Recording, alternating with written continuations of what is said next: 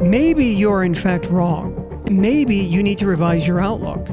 Then you are still capable of growing and evolving as a person, for you are capable of expressing self-doubt, of nurturing an open-mindedness. This is the invisible maybe. What to stream, what to read, what to go see. There's a literal sea of content out there, all vying for our attention, our money, and our time. Too much of it, in fact. We are drowning in options. It can be paralyzing, trying to decide whether to watch the new Nordic thriller on Netflix or the new season of a show you kind of sort of remember watching last year and kind of sort of remember really liking. But now that you look at the trailer, you really don't remember anything about the show at all, except it starred that guy. You know, that guy. The one from that other show you watched? What was it called? Dark or something. No, wait. Strange or something. So why do you want to watch that show again? And the Nordic thriller. Haven't you seen this or something just like it before? Dead woman up to her chin in a snowbank? Disheveled detective fighting off the DTs? He knows the woman. He porked her back in college. How did she wind up in the snowbank? And how did I end up watching it all over again?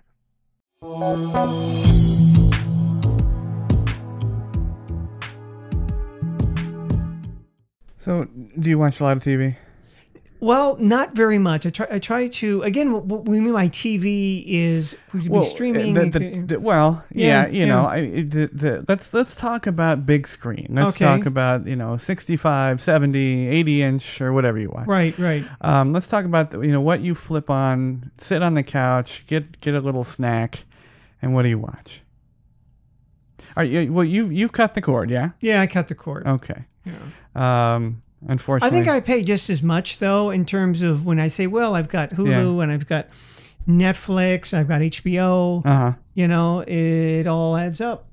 I have to say that when my family cut the cord, we saved quite a bit. Yeah. Yeah. And, now you always have to take it with a grain of salt or with a tempered sword, because our provider Cox. You still have a significant bill with them. Yeah. But no, we got rid of DirecTV. Yeah. And it was, at first it was a little unnerving, but a week in, nothing. I mean, it was perfect. I think we have we have 5 streaming services. Wow. that either were already there, servicing while we had DirecTV, or it was they just took, like CBS was an additional. We found that we watched a lot of CBS television. Yeah. But TV, what do you watch as far as TV? Well, and for me, because I spent time either while I was gone, or when we worked at the hotel, I was often work nights. Yeah. So there was a lot of shows that I didn't see. Or I was in grad school or whatever that I'm getting around to watching now. Mm-hmm. So now that I got, for example, I finally, I bit the bullet on HBO. I didn't have it for a long time, but I wanted to watch the final season of Game of Thrones because I knew I couldn't avoid it, hearing about it because it's just everywhere. And I thought, well, I'm not going to wait for it to come out in the DVDs from Netflix because I'll already have known what happened. So I may as well bite the bullet and watch it. Sure. Which I really thought was a bad, like a lot of people, they just rushed it. But anyhow, since I got that, I said, I've been watching The Wire. Well, The Wire's kind of old now, but love The Wire. Yes, it's a great show. It's funny now that I look at it because what really dates it is the technology. Yeah. Because they're saying, well, what are they doing? They're throwing away cell phones. It's a burner phone. What's that? Yeah. The guys have pagers in season 1. So you realize, wow, how old is this? And you realize it's, now, it's getting up there to 10, 15 years old. I realized 2 things with The Wire. The Wire was fantastic. Yeah. It was way ahead of its time. Yeah. I think that and Homicide Life on the Streets. Yeah. I think they were truly that gritty, true crime, noir kind of show that people didn't quite get until a couple, 3 seasons in. Yeah. But the 2 things about The Wire I realized. One, I realized how brilliant Idris Elba is. Because I had no idea he was from England. Yeah. in that yeah, show. Yeah. Yeah. Yeah. Secondly, I realized Baltimore is a shithole. Yeah. Wow. Yeah. And they've had so many things. They had Ace of Cakes, which was in Baltimore, which Yeah. was seemingly wonderful. And then they had all these other shows in Baltimore. Wow, what a terrible place. Now, Some parts. David Simon wrote one of the best true crime books I ever read, and it goes back to the 90s, where he spent a year with police detectives in Baltimore. Yeah. And it was just a really well done true crime book. Yeah. So that's obviously where he got his source material. And I can even see some of these characters. Oh, I know who that is. It's cop from the book. So you sometimes say, well, what's there to watch or what's there to read? Go back and read that book. It might be 20 years old now, but nevertheless, it was still fascinating. Now, who's your favorite character in The Wire thus far? Where are you in it? I'm in season 3. Okay. Well, who's your favorite character? Well, I like Bubs. Okay. I like the. I think the acting again is great because these guys he's fantastic. He's really good. Yeah. In terms of the cops, I find some of them interesting. I don't necessarily like them, but the relationship between Carver and Herc is good. Yeah. Again, I watch the show. I can say this about a lot of the British shows that I've watched. Broadchurch was one. What was the plot about? I don't remember. But I really liked watching the characters. Right. You had great characters in that show. The same thing with Benedict Cumberbatch as Sherlock Holmes. Sherlock Holmes, yeah. Those are the old stories, right? They updated them. A Study in Scarlet was, I think, A Study in Pink. It was they had modernized it, but just seeing him and Watson again, that whole dynamic between them was just great. My favorites were Bunk. Yeah. Yes, Bunk. Yeah, Bunk, Wendell Bunk. Pierce. Yes. Fantastic actor. He had some legal problems regarding driving and some other things. Yeah, I see. And Omar. Yes, Omar. I loved Omar. Fantastic. I didn't know if they introduced him early, didn't they? Yes. Yeah. Michael K. Williams. Yeah. Both fantastic actors, but I loved that. Now I got to bring you back to what you said.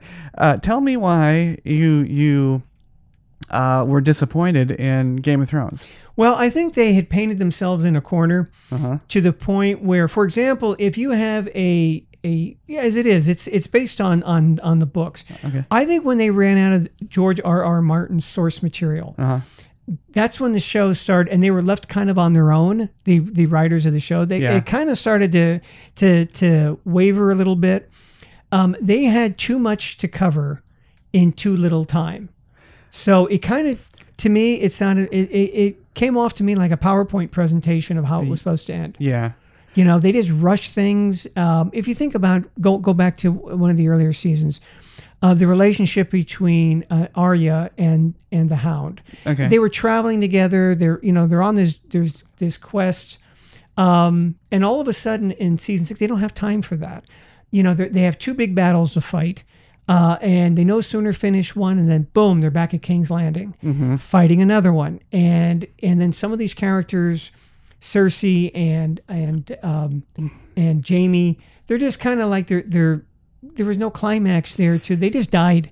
Yeah. And shit fell on them, and Right. and then it really. And I was reading something where the director of one of the battle for Winterfell against the Night Walkers. He had said he wanted to kill off more of the people to be more in keeping with the Game of Thrones. He was going to have Ser Jorah die in the initial. He said he was going to kill off most of them in the first 10 minutes. So you would wonder what the hell's going to happen. Right. And we just didn't see that. We saw some, things that built up to it, and then you can kind of predict what was going to happen. Yeah, a lot of people felt that they should have flipped the battles, and had the walkers at the end, which I could see that, but I could also see why they went the other direction. Cersei and Jamie, that was definitely anticlimactic. I did like the way that the dragon burned up the throne. Yeah, I thought that was great. I thought that whole scene was great. I was a little surprised, actually. I have not read the books. Yeah, but I know a lot of this was new content. It was beyond George Martin. But I thought, the way that Snow and the dragon, that whole thing, I thought that was fantastic. I don't know. I just can't go so far as to say it was disappointing. I think you're right. It was rushed.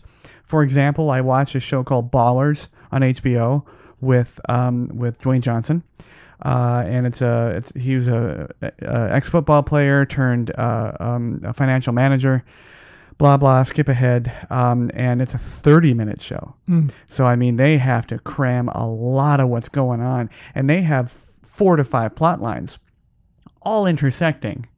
But yeah, I mean, they have to jam in so much in 30 minutes.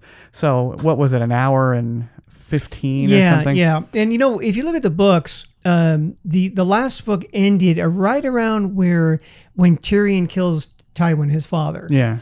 And apparently, Benioff and Weiss, so those are the two HBO. Yes. Yeah, they talked with Martin, and he says that he gave them, I think it was 2 holy shit moments that he was thinking of ahead. Right. One was the meaning of Hodor.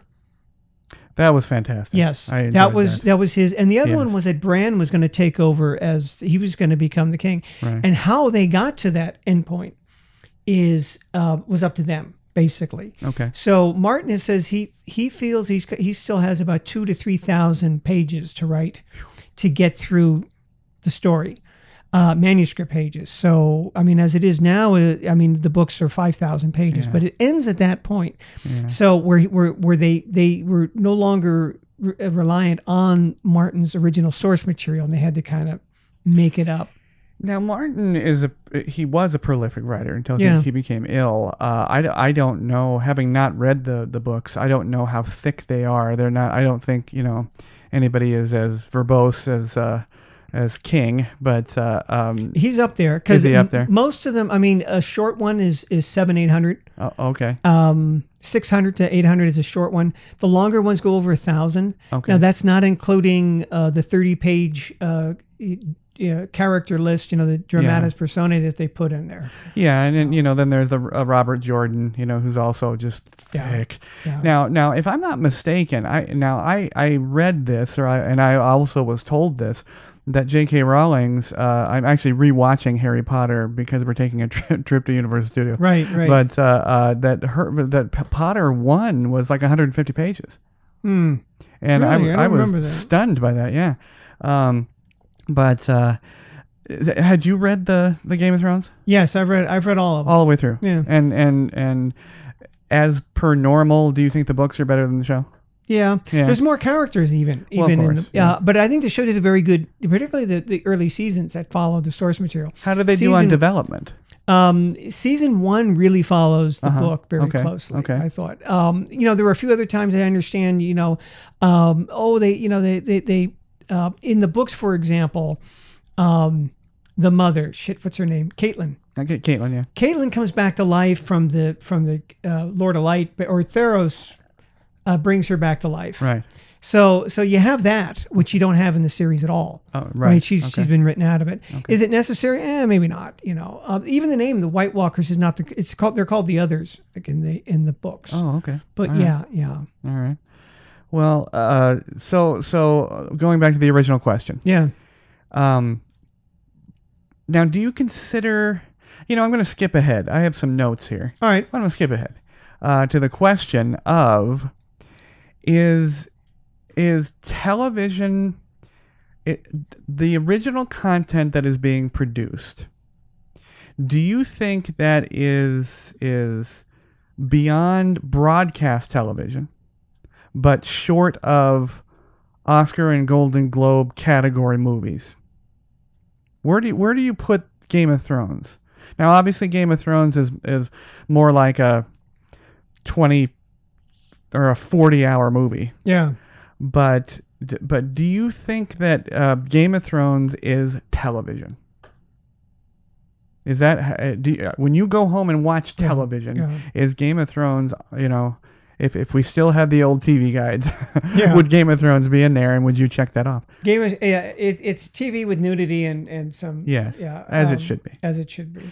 So where is it with you? Yeah, I guess I mean, you have to look at what are the criteria that comprise a TV show compared to a movie. Right. And one of them is continuity, right? I mean, you have this continuing thing is 40 hours long or something Yeah, like the that. arcs. Yeah. It's seasons long. And that's why I think I prefer watching a series, even like The Wire, to Okay. a movie. You could have a movie that was similar because I like it's more involving. I like it, it takes a little while to get into it, but I'm much easier for me to sit there and watch an hour of that every night for a month than it is for me to sit there and watch a 2-hour movie. I don't know, it's going to depend on the movie. And you still have the same binge rule. Yeah, you don't binge. No, I don't binge, but I have been watching other. Yeah, single hours. I watch 1 hour of one show at a time. I now lately I've been watching, of course, Handmaid's Tale. Boo. Which is no, John. Okay. All right. We disagree. All right. I think Handmaid's Tale is nonsense, but go ahead. Yeah. No. Well, I read the book, and of course you did. and I like the book, and also a thing to look forward to this year. Margaret Atwood has written a sequel. Yes. Remember the original Handmaid's Tale, the novel was written back in the 80s. Okay. So it's not new. I kind of think that this season, which is season 3, they ran out of her source material. Really, I think season 1. I mean, they have some other characters that they've added to it. Yes. This is the same thing that they did with what Amazon did with Man in the High Castle, where I stopped watching it because I thought, wait a minute, you've already finished the novel, and now you're just trying to bleed it. I did too. I did stop watching that. So Handmaid's Tale, I think this season it's they don't know where to go with it. Yeah. I think so. It's been really slow developing. From what I've seen, I think I've seen 3 or 4 episodes. I initially don't like the juxtaposition of eras. I don't like the Hester Prynne's running around the future society. I don't like the concept at all. I think the producers in season 1 they went for shocking. They went for grotesque. And just to hook everybody. And you're right. I think they started to flounder, and now they're pushing one more season out. And of course, it's going to become very streamed, and get some good numbers. But no, I just don't like it. There's something about it for the same reason the Man in the High Castle. I think it's what they used to call high concept, and it's too high. It's a nonsensical overlay of time frames, and I don't like it. Yeah. So do you have HBO? Yeah, I've been watching Chernobyl also. Oh, love that. Yes, that's really I good. did enjoy that. I knew a lot about it already. I didn't know the final episode was fantastic. I haven't seen that. Yeah, I won't give away. It blows up. Yeah. But no, one of the things in the final episode that I enjoyed a great deal was the sort of literary version of the scientific breakdown of why it happened. I didn't know any of that. Yeah. And they didn't know it either, really, at the time. Yeah. And but the graphite tipped rods and so on and so forth, really well done. And of course, his name escapes me. Richard Harris's son. He plays the actor that is describing that. One of the Russian characters. Oh gosh, I can't remember his name. But he's fantastic, and I really enjoyed that. So yeah, you'll enjoy the final episode. And I noticed one of the characters also is the same actor that was in the BBC show River. I didn't see that. Oh, that's great! Yeah. If that's on Netflix, I still think you can stream that. That's River, really good. okay. I really like that. Okay, very good. The cop who was trying to solve the murder of his partner. Okay. Yeah. Now, did you get into Deadwood? I haven't gotten into that. Again, it's one of the things you throw it on the pile. Yes. And I'll get to it, but it's there, and it's like, it's funny. I was just looking at Netflix the other day, and there was something season 2, and I thought, oh, what's this? And I thought it looks kind of vaguely familiar. Yeah. And I realized I did watch season 1. I don't remember anything about it, which is typical. I mean, I try to get it, remind me, but there's just so much competing for time and attention. Well, and retention is tough. There's so much. Yeah. I have an outstanding sort of theatrical memory. Yeah. I save it all, but it's getting tough now. Yeah, yeah. And it used to be, with Netflix, remember I forgot it was a Conjuring, maybe it was. Uh-huh. And I got it the DVD. And I remember I got it, and I was starting to watch it, and I thought, oh, I know it. Wait a minute. I know this boy's going to do this. Oh, Jesus, how predictable. Oh, Jesus. I've seen this movie before. And then I look back, well, I had actually seen that movie 8 months earlier. It says, you returned this video on DVD. And I thought, I read it again. I don't even remember it. But I thought, that's right. That's right. Now I remember it. I did. I watched it one night, and it was good enough then, but it just didn't make a lasting impression on me. Yeah, that's true. Now, so I like to go back and see. People say, what should I watch? Go watch something you haven't seen. If you haven't seen it before, it's new. Right. It's the same thing with a joke. Oh, that's an old joke. It's only an old joke if you've heard it before. Yeah. The context should be good. And I was watching Robert Mitchum, The Friends of Eddie Coyle. Oh my gosh. Made in 77. It's really, really good. If you like that type of The Wire, or if you like any type of Friends of Eddie Coyle takes place in Boston. If you like that sort of thing, go watch that movie. It might be old, but you haven't seen it. It's a new movie to you. I'm a Mitchum fan. He looked a great deal like my father. Oh, is that right? Yeah, it reminds me of my dad. So back to Deadwood, though. Yeah. You need to see that. Yeah. For two reasons. One, it's just good. Yeah. But two, it is a study in linguistics. Oh, good. It is. If you haven't seen it, and you're listening to the show, HBO, go and see it. I believe you can stream it the first couple seasons on Hulu, if I'm not mistaken. Yeah. And it is about Deadwood, South Dakota. Gold mining, gold panning, and this it was not even a town at the time. Yeah, it was a camp. But Ian McShane's in it, Timothy Oliphant, and a fantastic cast. But the linguistics of it are the most unique thing I've ever heard. David Milcher. Who's just nuts, but he's so perfect for this. And it's a mashup. Apparently, with documents that they've gone through. The language of these camps was a mashup of the aristocratic people that came and had their stakes and their claims, San Francisco, New York, and so on, that spoke, the Queen's English almost. Yeah. And then these miners, where it was fucking this and fucking that, and then combined with everything else. Kind of like it is today, really. A bit, yeah. If you listen to those wacky kids and their rock and roll music. Very much so, but so well done. And they never break character. They always keep the same sort of linguistic style. Fantastic. Well, you even notice that in The Wire, I really like, particularly season 1, where they spend so much time in the projects. The Black English vernacular. Yes. I just thought that was that was really well done. And then even the cops that are listening, they don't understand what they're saying. Yeah, but that's why Elba completely fooled me. Yeah. Amazing how he did that. Yeah. So how do you then manage this? I mean, this, because it used to be back in the old day, right? Yeah. I mean, if you had a TV show you liked, whether it was Friends, I mean, again, I didn't watch. I'm one of the few people live, I think, who've never seen a full episode of that. I take that back. I've seen an episode dubbed in Japanese because I was in Japan. But if that used to come on, what night of the week was it on? Thursday? Okay, Thursday.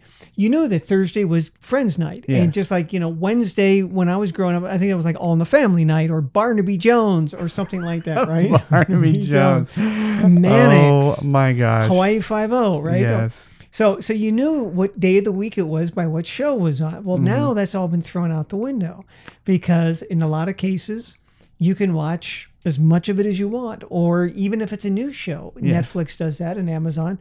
Here's the whole season. We're going to dump it in your lap. Right. You right. know? That Buddy Ebsen, by the way. Buddy Ebsen was in Barnaby Jones. I Jones. couldn't help it. I looked at him. I still saw Jed Clampett. Yes. Oh, Jed Clampett. Absolutely. Yeah. Absolutely. He couldn't live that down. I watched all those shows. Well, Marcus Welby, MD. Remember what's that? funny looking at The Wire now is that 2 of the actors that are in The Wire are also in Bosch, the Amazon show. You have a Lance Reddick with Titus Welliver. Yeah, with Titus Welliver. Yeah, you have okay, Lance Reddick. He also plays a cop, except he got a promotion. He's now the police chief in Bosch. Who was also in Deadwood. Oh, was he in Deadwood? Yes, he is. All right, and also Hector Jaime, who played Marlowe. I know Marlowe. Yes, yes. Okay. He plays Bosch's partner. Wow. Yeah. And everybody seemingly everybody in Deadwood is was in Sons of Anarchy. Oh, is that right? Because and also the Shield with Michael Chiklis. Yeah. Because Kurt Sutter started as a writer and a producer of The Shield. Yeah. And then moved to Sons of Anarchy, and he knew everybody from Deadwood. Yeah. From David Milcher, so he moved everybody over. Oh yeah. Well, also in The Wire, right? Season 3, you've got the I can't think of the character's name, but he's a councilman. He wants to run for mayor. And that's Littlefinger. Oh, the guy that goes, she. Yeah, that's Littlefinger from Game of Thrones. Oh, no, him. Yes, it is. Yes, and they're the same type of character. I mean, they're conniving. Yes. And sneaky. Yes. So you realize, oh, yes, it's the same guy. And I believe that actor is also British. Yes. Yes. Yes. It's amazing. It's amazing. Yeah. I mean, and I love to see all these people, share all these roles. I think it's fantastic. Yeah. But okay, documentaries. Yes. You must love them. Yes, I do. I love them. A lot of them. What have you seen recently? I've seen 2 recently that I think are of note. Okay. The What's My Name? The 2-part documentary about Muhammad Ali. Oh, okay. I absolutely tear through anything Muhammad Ali. I think I love the subject. I think he was a truly a person of worth in this world. Whether you believe in what he stood for or not doesn't matter. Antoine Fuqua, relatively famous director, was involved with, of all people, LeBron James and producing this 2-part documentary. Ooh. Fantastic. The other one I'm currently watching right now is about Robert Johnson, the blues guitarist, and about all the mystery surrounding him and the deal with the devil at the crossroads. Yeah. But what are you watching? Well, recently I watched The Inventor on HBO. That was about Elizabeth Holmes. Oh, okay. And I'd read the book, the Bad Blood. Jewelry? Was that? She was the one with Theranos, the company. Oh, the crook. The crook. Yes. And it was, I found it really interesting. And also, there was a line that came out of that movie, which kind of is kind of runs through the vein of Silicon Valley. Fake it until you can make it. I've seen this with a couple of products, some that I bought into, right? That were, hey, there was something called Shape Scale. It's supposed to take a 3D image of your body basically and tell you a breakdown of anyhow, it looked great. They had premiered it at Comdex. Right. A couple years, CES, CES, a couple years ago. It was written up in Wired magazine. And again, you can buy it for a lot less money if you buy it now, and we're going to ship it in 6 to 8 months. Mm-hmm. Well, that was 2 years ago, and they still haven't shipped it. Now I can get my money back anytime I want. Mm-hmm. And other people said, yeah, you can do that. But now they're promising end of this year, beginning of next year. Oh my, really? So that's a pretty good example of something where they did have a prototype. Yeah. Now what Elizabeth Holmes did was her prototype was basically just a shell. Mm-hmm. What was working on the inside didn't work, and her product was never going to work.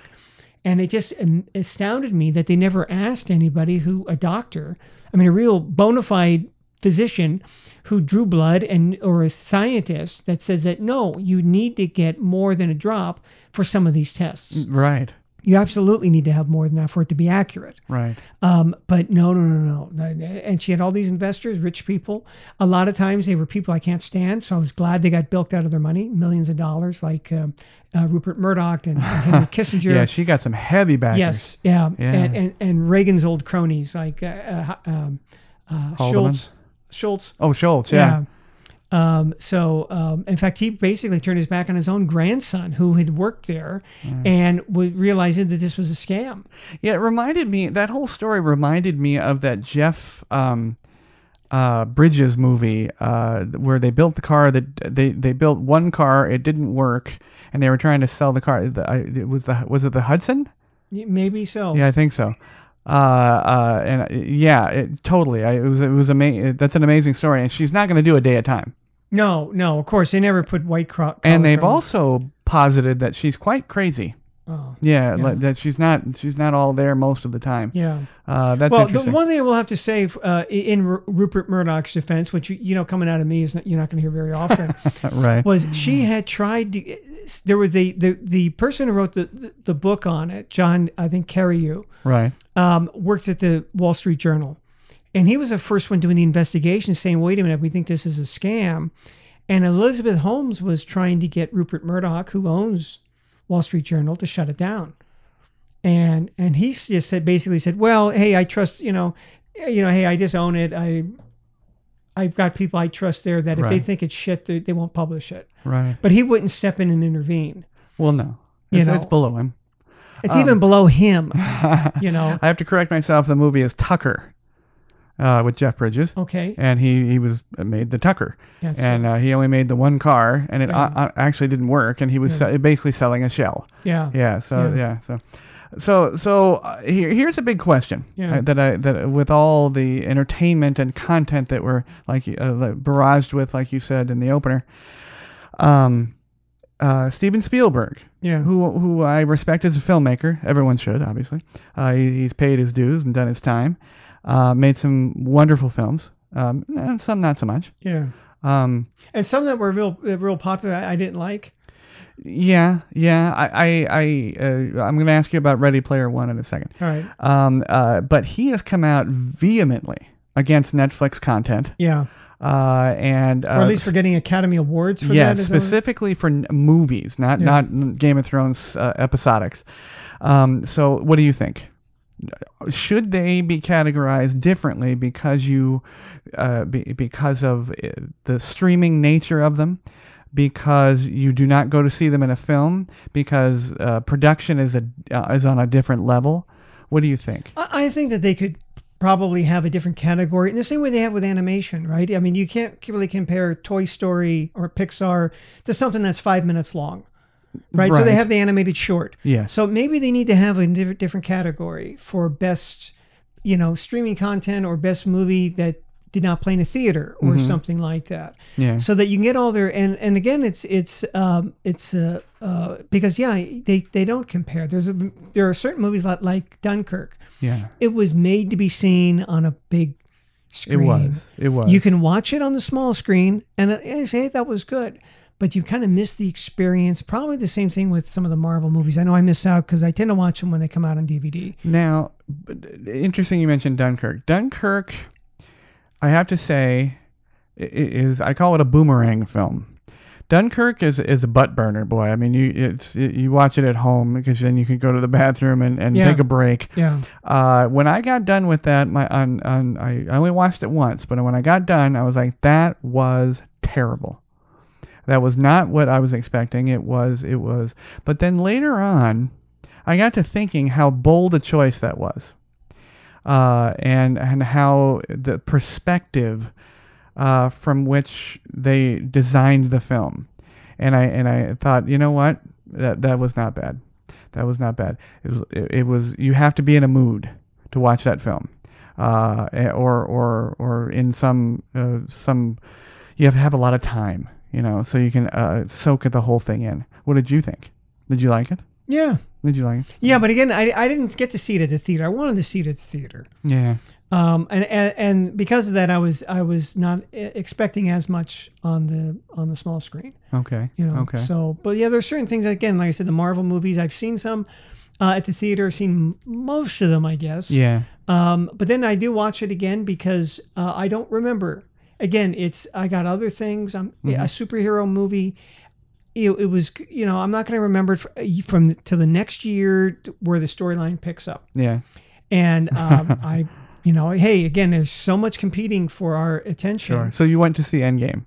I did not see Endgame. You did not see it yet? No. And is there a reason why? No, they're just... are you up to date with the Marvel films? Well, that was the other thing. I was pretty much up to date. There might have been... I didn't see Captain Marvel. Okay. So, but again, what I'm able to do at home, because I do have them on disc or on I have a digital version. If I get to a point and say, oh yeah, wait a minute, what the hell happened here? I can go back and look at the other one. Right. And fast forward. Oh yeah, that's right. But it's the same, I read books, and it might be a trilogy, and it might be years between. I recently finished. It came out this year. Don Winslow's great trilogy, whether it's called the Power of the Dog trilogy or the Cartel trilogy, about the drug wars and drugs in Mexico and the U.S. Yeah, and he started it with the Power of the Dog, and the story takes place starting in the 80s, and it goes up to the current time. But I came to that series late because I'd read The Cartel.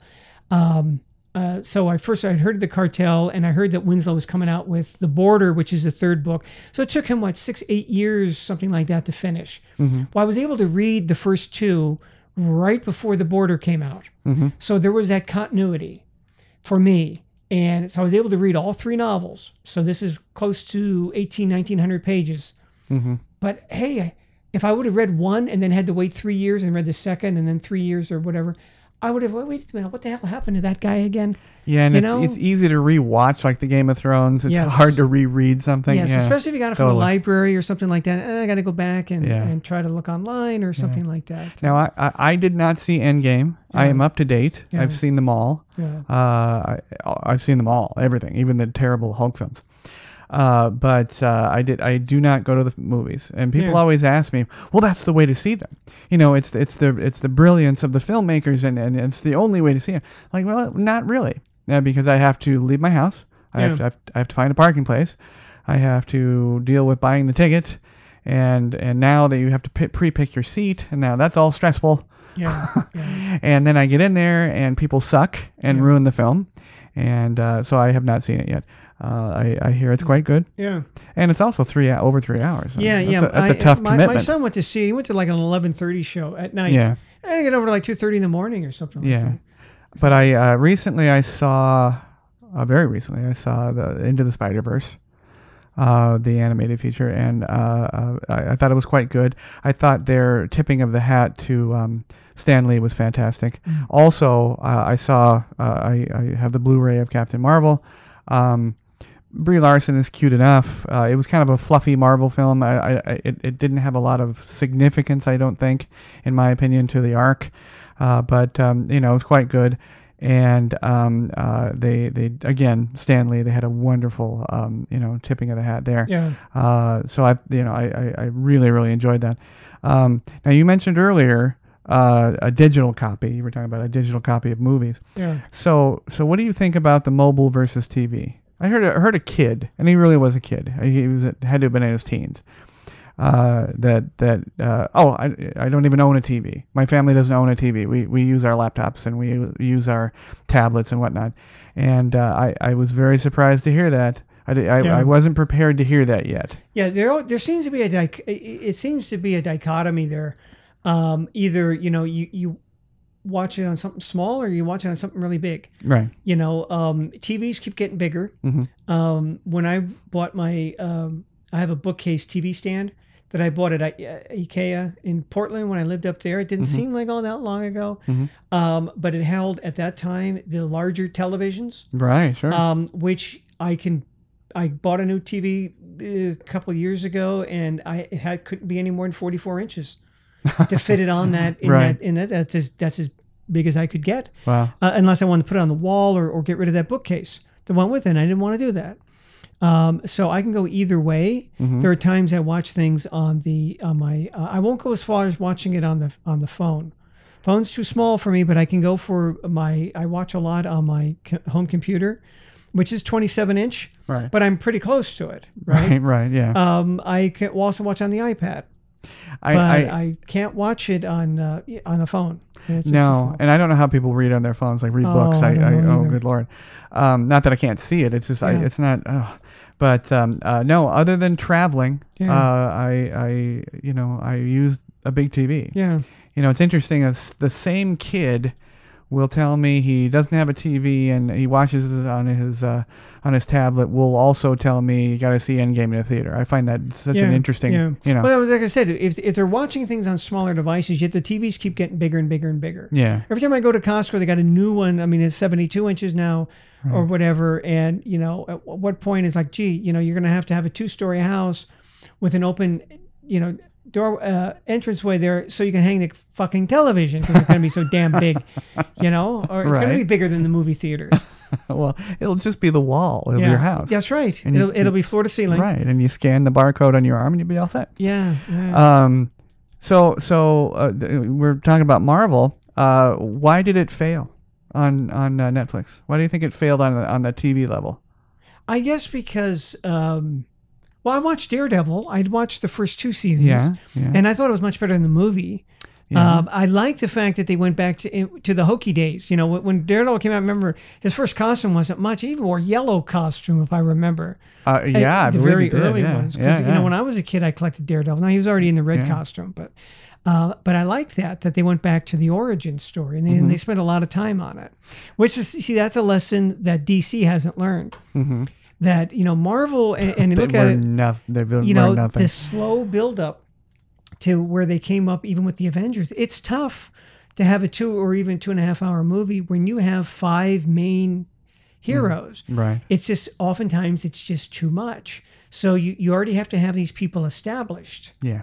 And they worked up. Now, of course, along the way, if any one of those movies, if it had been Iron Man, if it had bombed, Yeah. you're not going to ever have this Avenger movie, right? If Thor, I know the Hulk wasn't as popular, but it doesn't matter. It was good enough. Yeah. Captain America, if they hadn't have all had their own movies leading up to this, where they already had established storylines where you don't have to fill all this background information in, it's going to bomb. Mm-hmm. Just look at DC, right? They did that with their Justice League, where some of these, we're not going to bother with a backstory. We're going to hurry up, and then if this movie does well, we'll go back and tell the Aquaman story. Right. Well, you already lost your audience. The same thing they've done with that. They destroyed the monster movies they were going to come out with, The Mummy. Oh yeah. And everything else. Oh, poor Tom Cruise. I enjoyed that movie. I really wanted it to keep going, but now they killed it. Yeah, they killed it. But Jessica Jones is the last remaining Marvel, and she the last season is going to be, I think it's live now. Yeah. But yeah, they all died. I mean, Luke Cage, Punisher, Daredevil. Yeah. They all died. Yeah, Legion, which is still on FX, I believe. That was a tough one. But isn't Disney going to get their own streaming, and they're going to use all that Disney anyway? Plus. Yeah, Disney Plus. Disney Plus. Yeah, which I don't think I'll stream that. Because I buy all of the Marvel stuff. Yeah. Although I thought they were wonderful when I was a kid, I don't need to see the Disney stuff, the cartoons and the animated features. But recently also I throw in the Masterclass, since I watch those. Yes. And thank you again for that. Yes. Well, what's nice about those is often those lessons are only 10, 15 minutes. Yeah. And I can kind of fill that in. And to me, it's real interesting. Yeah. I look at that and oh, that's interesting. That's good. And I watch a couple of those at a time. But there's so much when I look at the queue that I have, whether it's Netflix or HBO, there's just too much there for the amount of time that I put into watching it. Right. And there's, like I said, I read a lot. Also, it's the same thing with books that I put a list and I can only get to so many. So with the calendar of content that each of us maintain, I don't know how you read a book. I don't know how you do it. You work full time and watch stuff on television, then you read a book someplace. I don't know how you do it. But do you think the day of the beginnings of the content war, I believe, is marked by the reality show? Do you think the day of the reality show is done, or is it dead? I hope so. Do we care about Honey Boo Boo anymore? So. I never watched Honey Boo Boo. The only reality show that I ever watched, I guess, was for a while, I don't watch anymore, was Pawn Stars. Now, really? I did watch the Osbournes because I did it's Ozzy. Well, it's right? Ozzy, yeah. And that was a long time ago. But I watched Pawn Stars because, again, it was interesting to me. Somebody's got, a belt buckle from the Civil War. What's it worth? Okay. But it got to me to be kind of clownish. Absolutely. Where, what's the fat guy, Chumley. Yeah, Chumley, and that was the other thing. They tried to make, portray him, again, it's supposed to be reality TV, as some slob that makes, minimum wage or getting by. And you realize that he's driving around Las Vegas in a Rolls Royce because he's making $20,000 an episode and renting a house in the same street that Steve Wynn and Adelson live on. I said, come on, show that house and don't show some dumpy apartment he supposedly lives in. Yeah. And as we saw also on Netflix, there was a series of documentaries on one was on Dirty Money, and they did one on the payday loan. I saw Dirty Money. And they did one on Donald Trump, and they were saying how and I hadn't thought of that The Apprentice, how that had resurrected his dead. I mean, he was dead in the water, and how people, basically a lot of people who voted for him, voted for basically the character he portrays on The Apprentice. Yes. That the producers went into his office. It was shabby. It hadn't been remodeled since the 70s. It looked old, the carpet, and they redid it. They paid for all of that, not Donald Trump. And the same thing with his name on all these buildings. He passes it off as if he owns them all, and he doesn't. He was in the throes of of a bankruptcy at the time that started. So yeah, I think it absolutely did resurrect him. Yeah, for sure. Yeah, for sure. So let's hope that's done. So are you much for reality competition shows? Not I at think all. Those are still running strong. I watched one season of American Idol some years ago. Oh. You know, I mean, it was interesting. One time I looked at, okay, well, that girl's pretty good. Yeah. I'm just going to watch it until she's off the show. And she made it all the way to the end, right? So because I thought, hey, I was pretty good at predicting who had talent. I watched from the beginning. I haven't watched any of those. I don't like the singing ones. They upset me. So you think you can dance?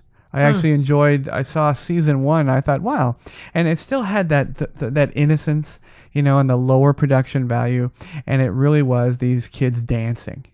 Kids. I mean, they were 20 to 30 between. What was it? 20 to 30. But then now it's a fully produced, scripted kind of thing. So I've lost a little of it. I still watch with great enjoyment The Amazing Race. Oh. Specifically for the travel. Sure. Yeah, you and I have spoken about travel, at length, and I love to see the places they go. To make a show, you have to produce it, and to produce it, you have to write a script. I understand that. I don't kid myself that the winner is the winner, but I really love to see all the places they go, and the places where it takes their fixers a long time to get cleared. A location for this, because they have to be very careful.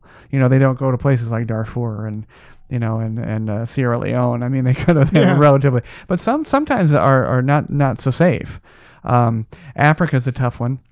I know Survivor went to Africa one time, and they never went back. Because they had a few problems with the lions in the tents.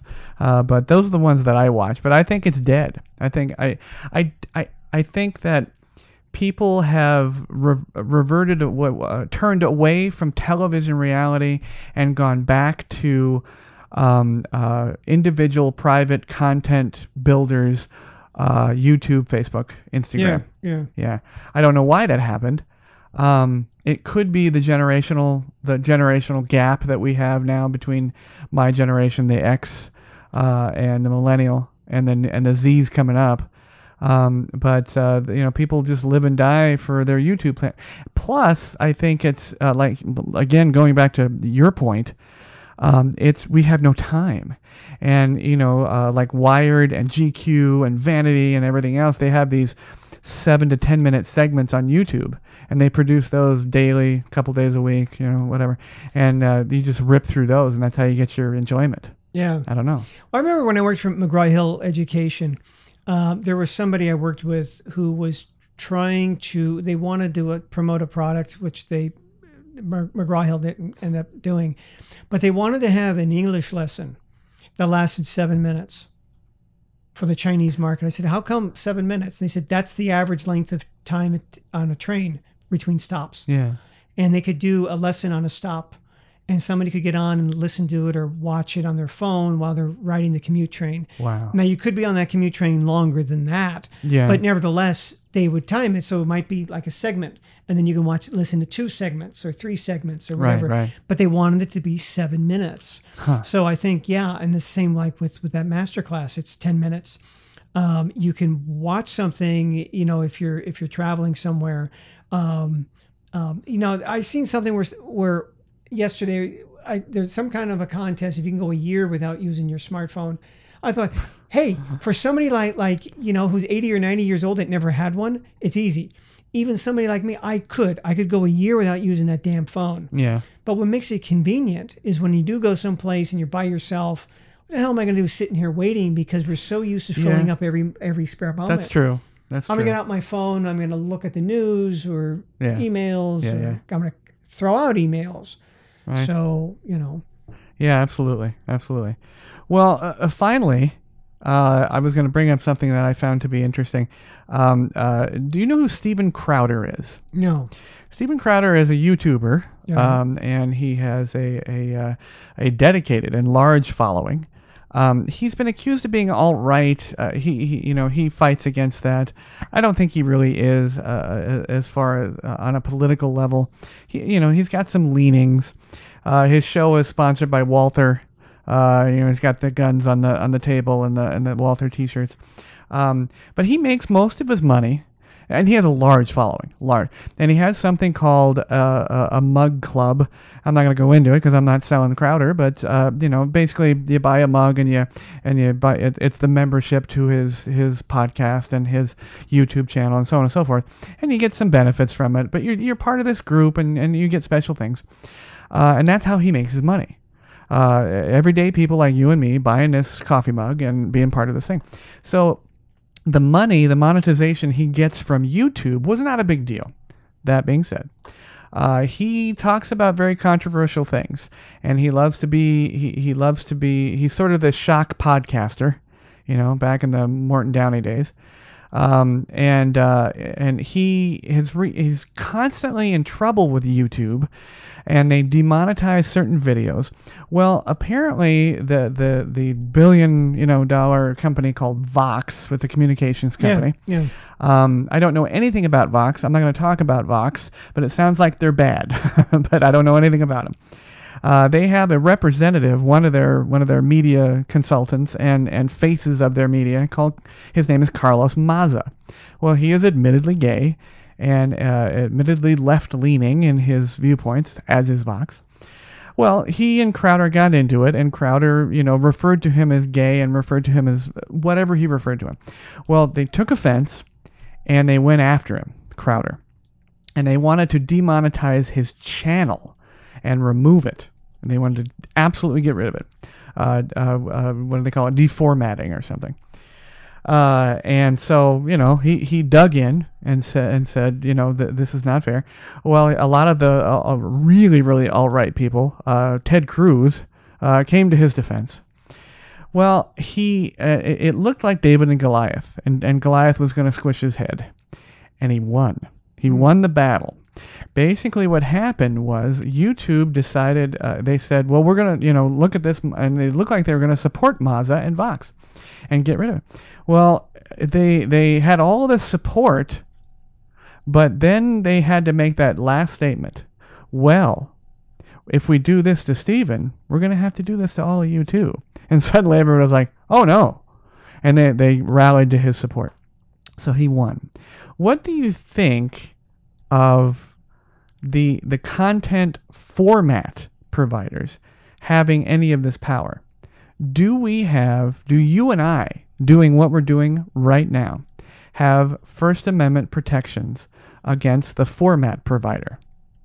I think you should, or you would. I mean, I may not agree with this asshole. But if other people want to watch them, that should be their business. Yeah. I don't think that they should, or whether or not, if we say something that's that's critical of U.S. foreign policy, Right. Or critical of Israel, that somehow that's considered anti-Semitic, and they want to take us off the air because somebody there thought it was. No, they should just don't listen to us. But no, I don't think they do, unless again there is something that does violate the First Amendment.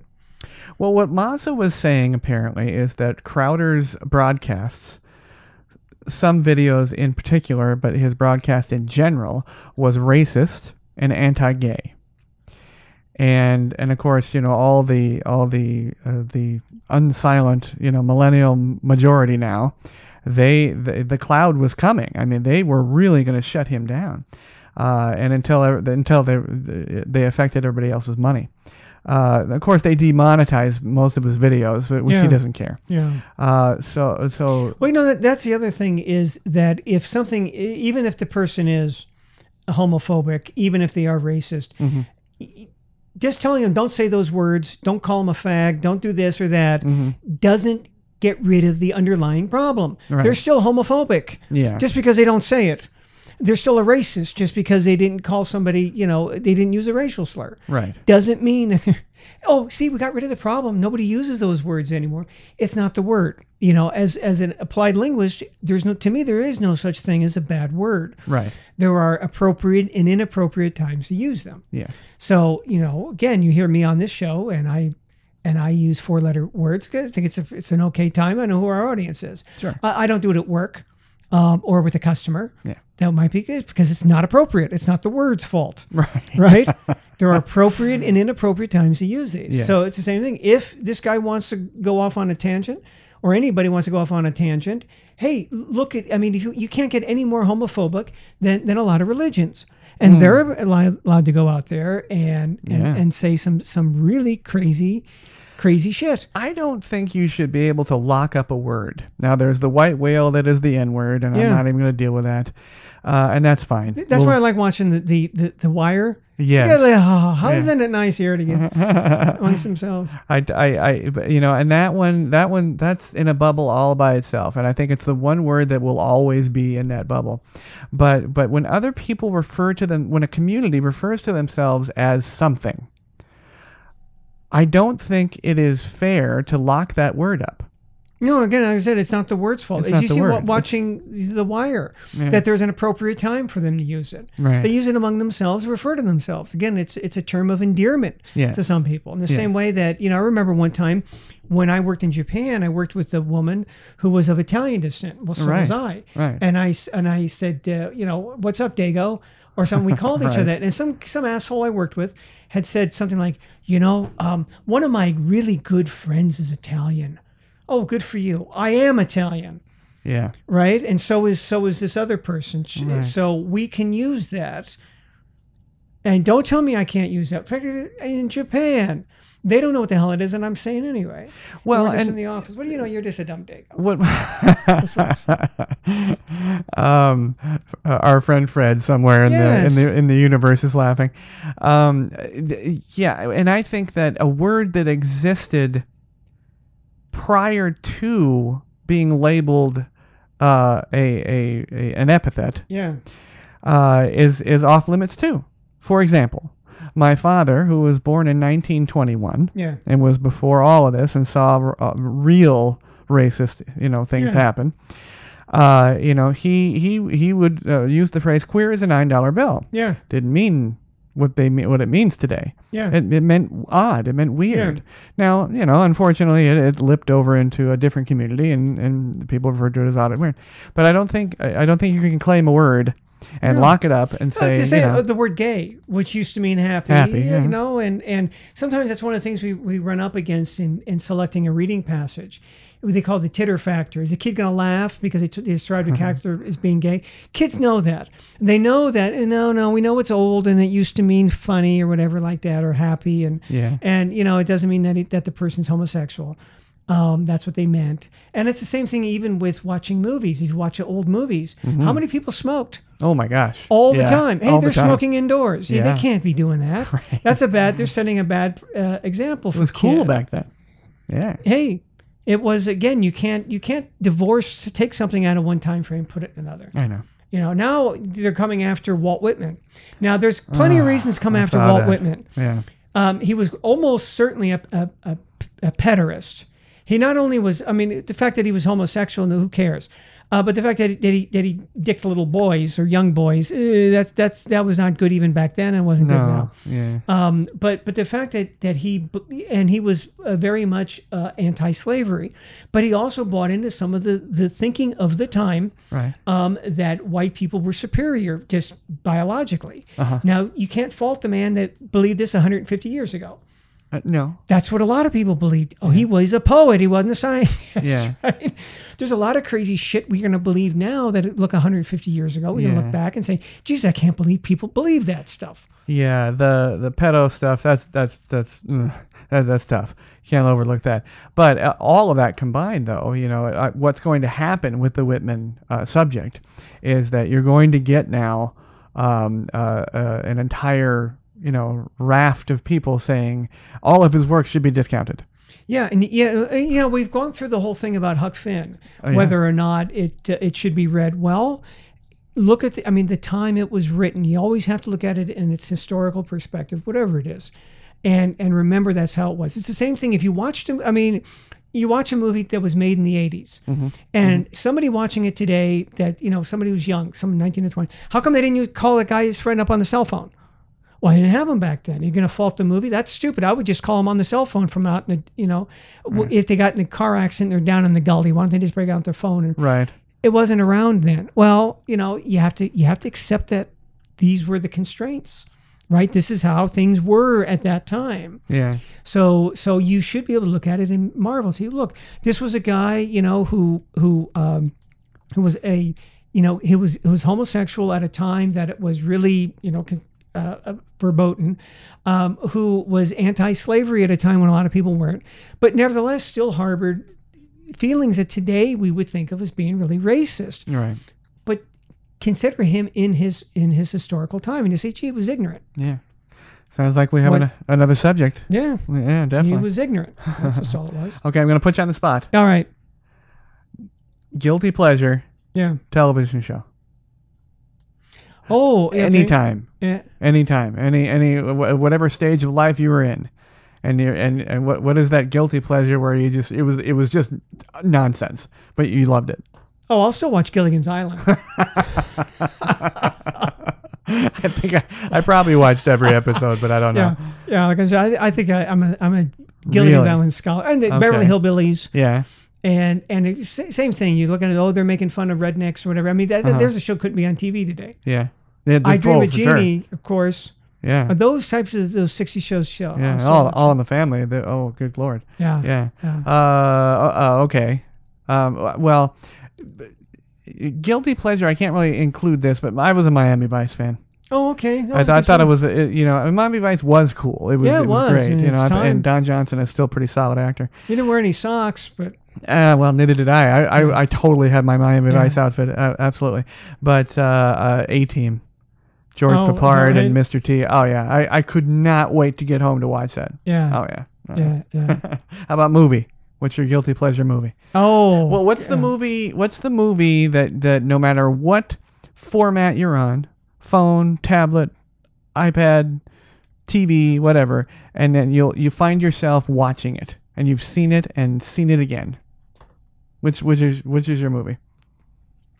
Well, for me, I have two. Okay, mine are old. I go back to Hitchcock. Hitchcock was always my favorite. Well, you're old. Yeah, I am. I will watch. I've seen The Birds probably 35, 40 times. Really? Yeah. When I was a kid, I watched it every year. It would be on TV. I would sit there and watch it. It would be on the whole weekend. I'd watch it. You see, I don't care. I just was infatuated with that movie. And Vertigo. I will watch North by Northwest. Every time I'm going to watch it. I will watch Psycho.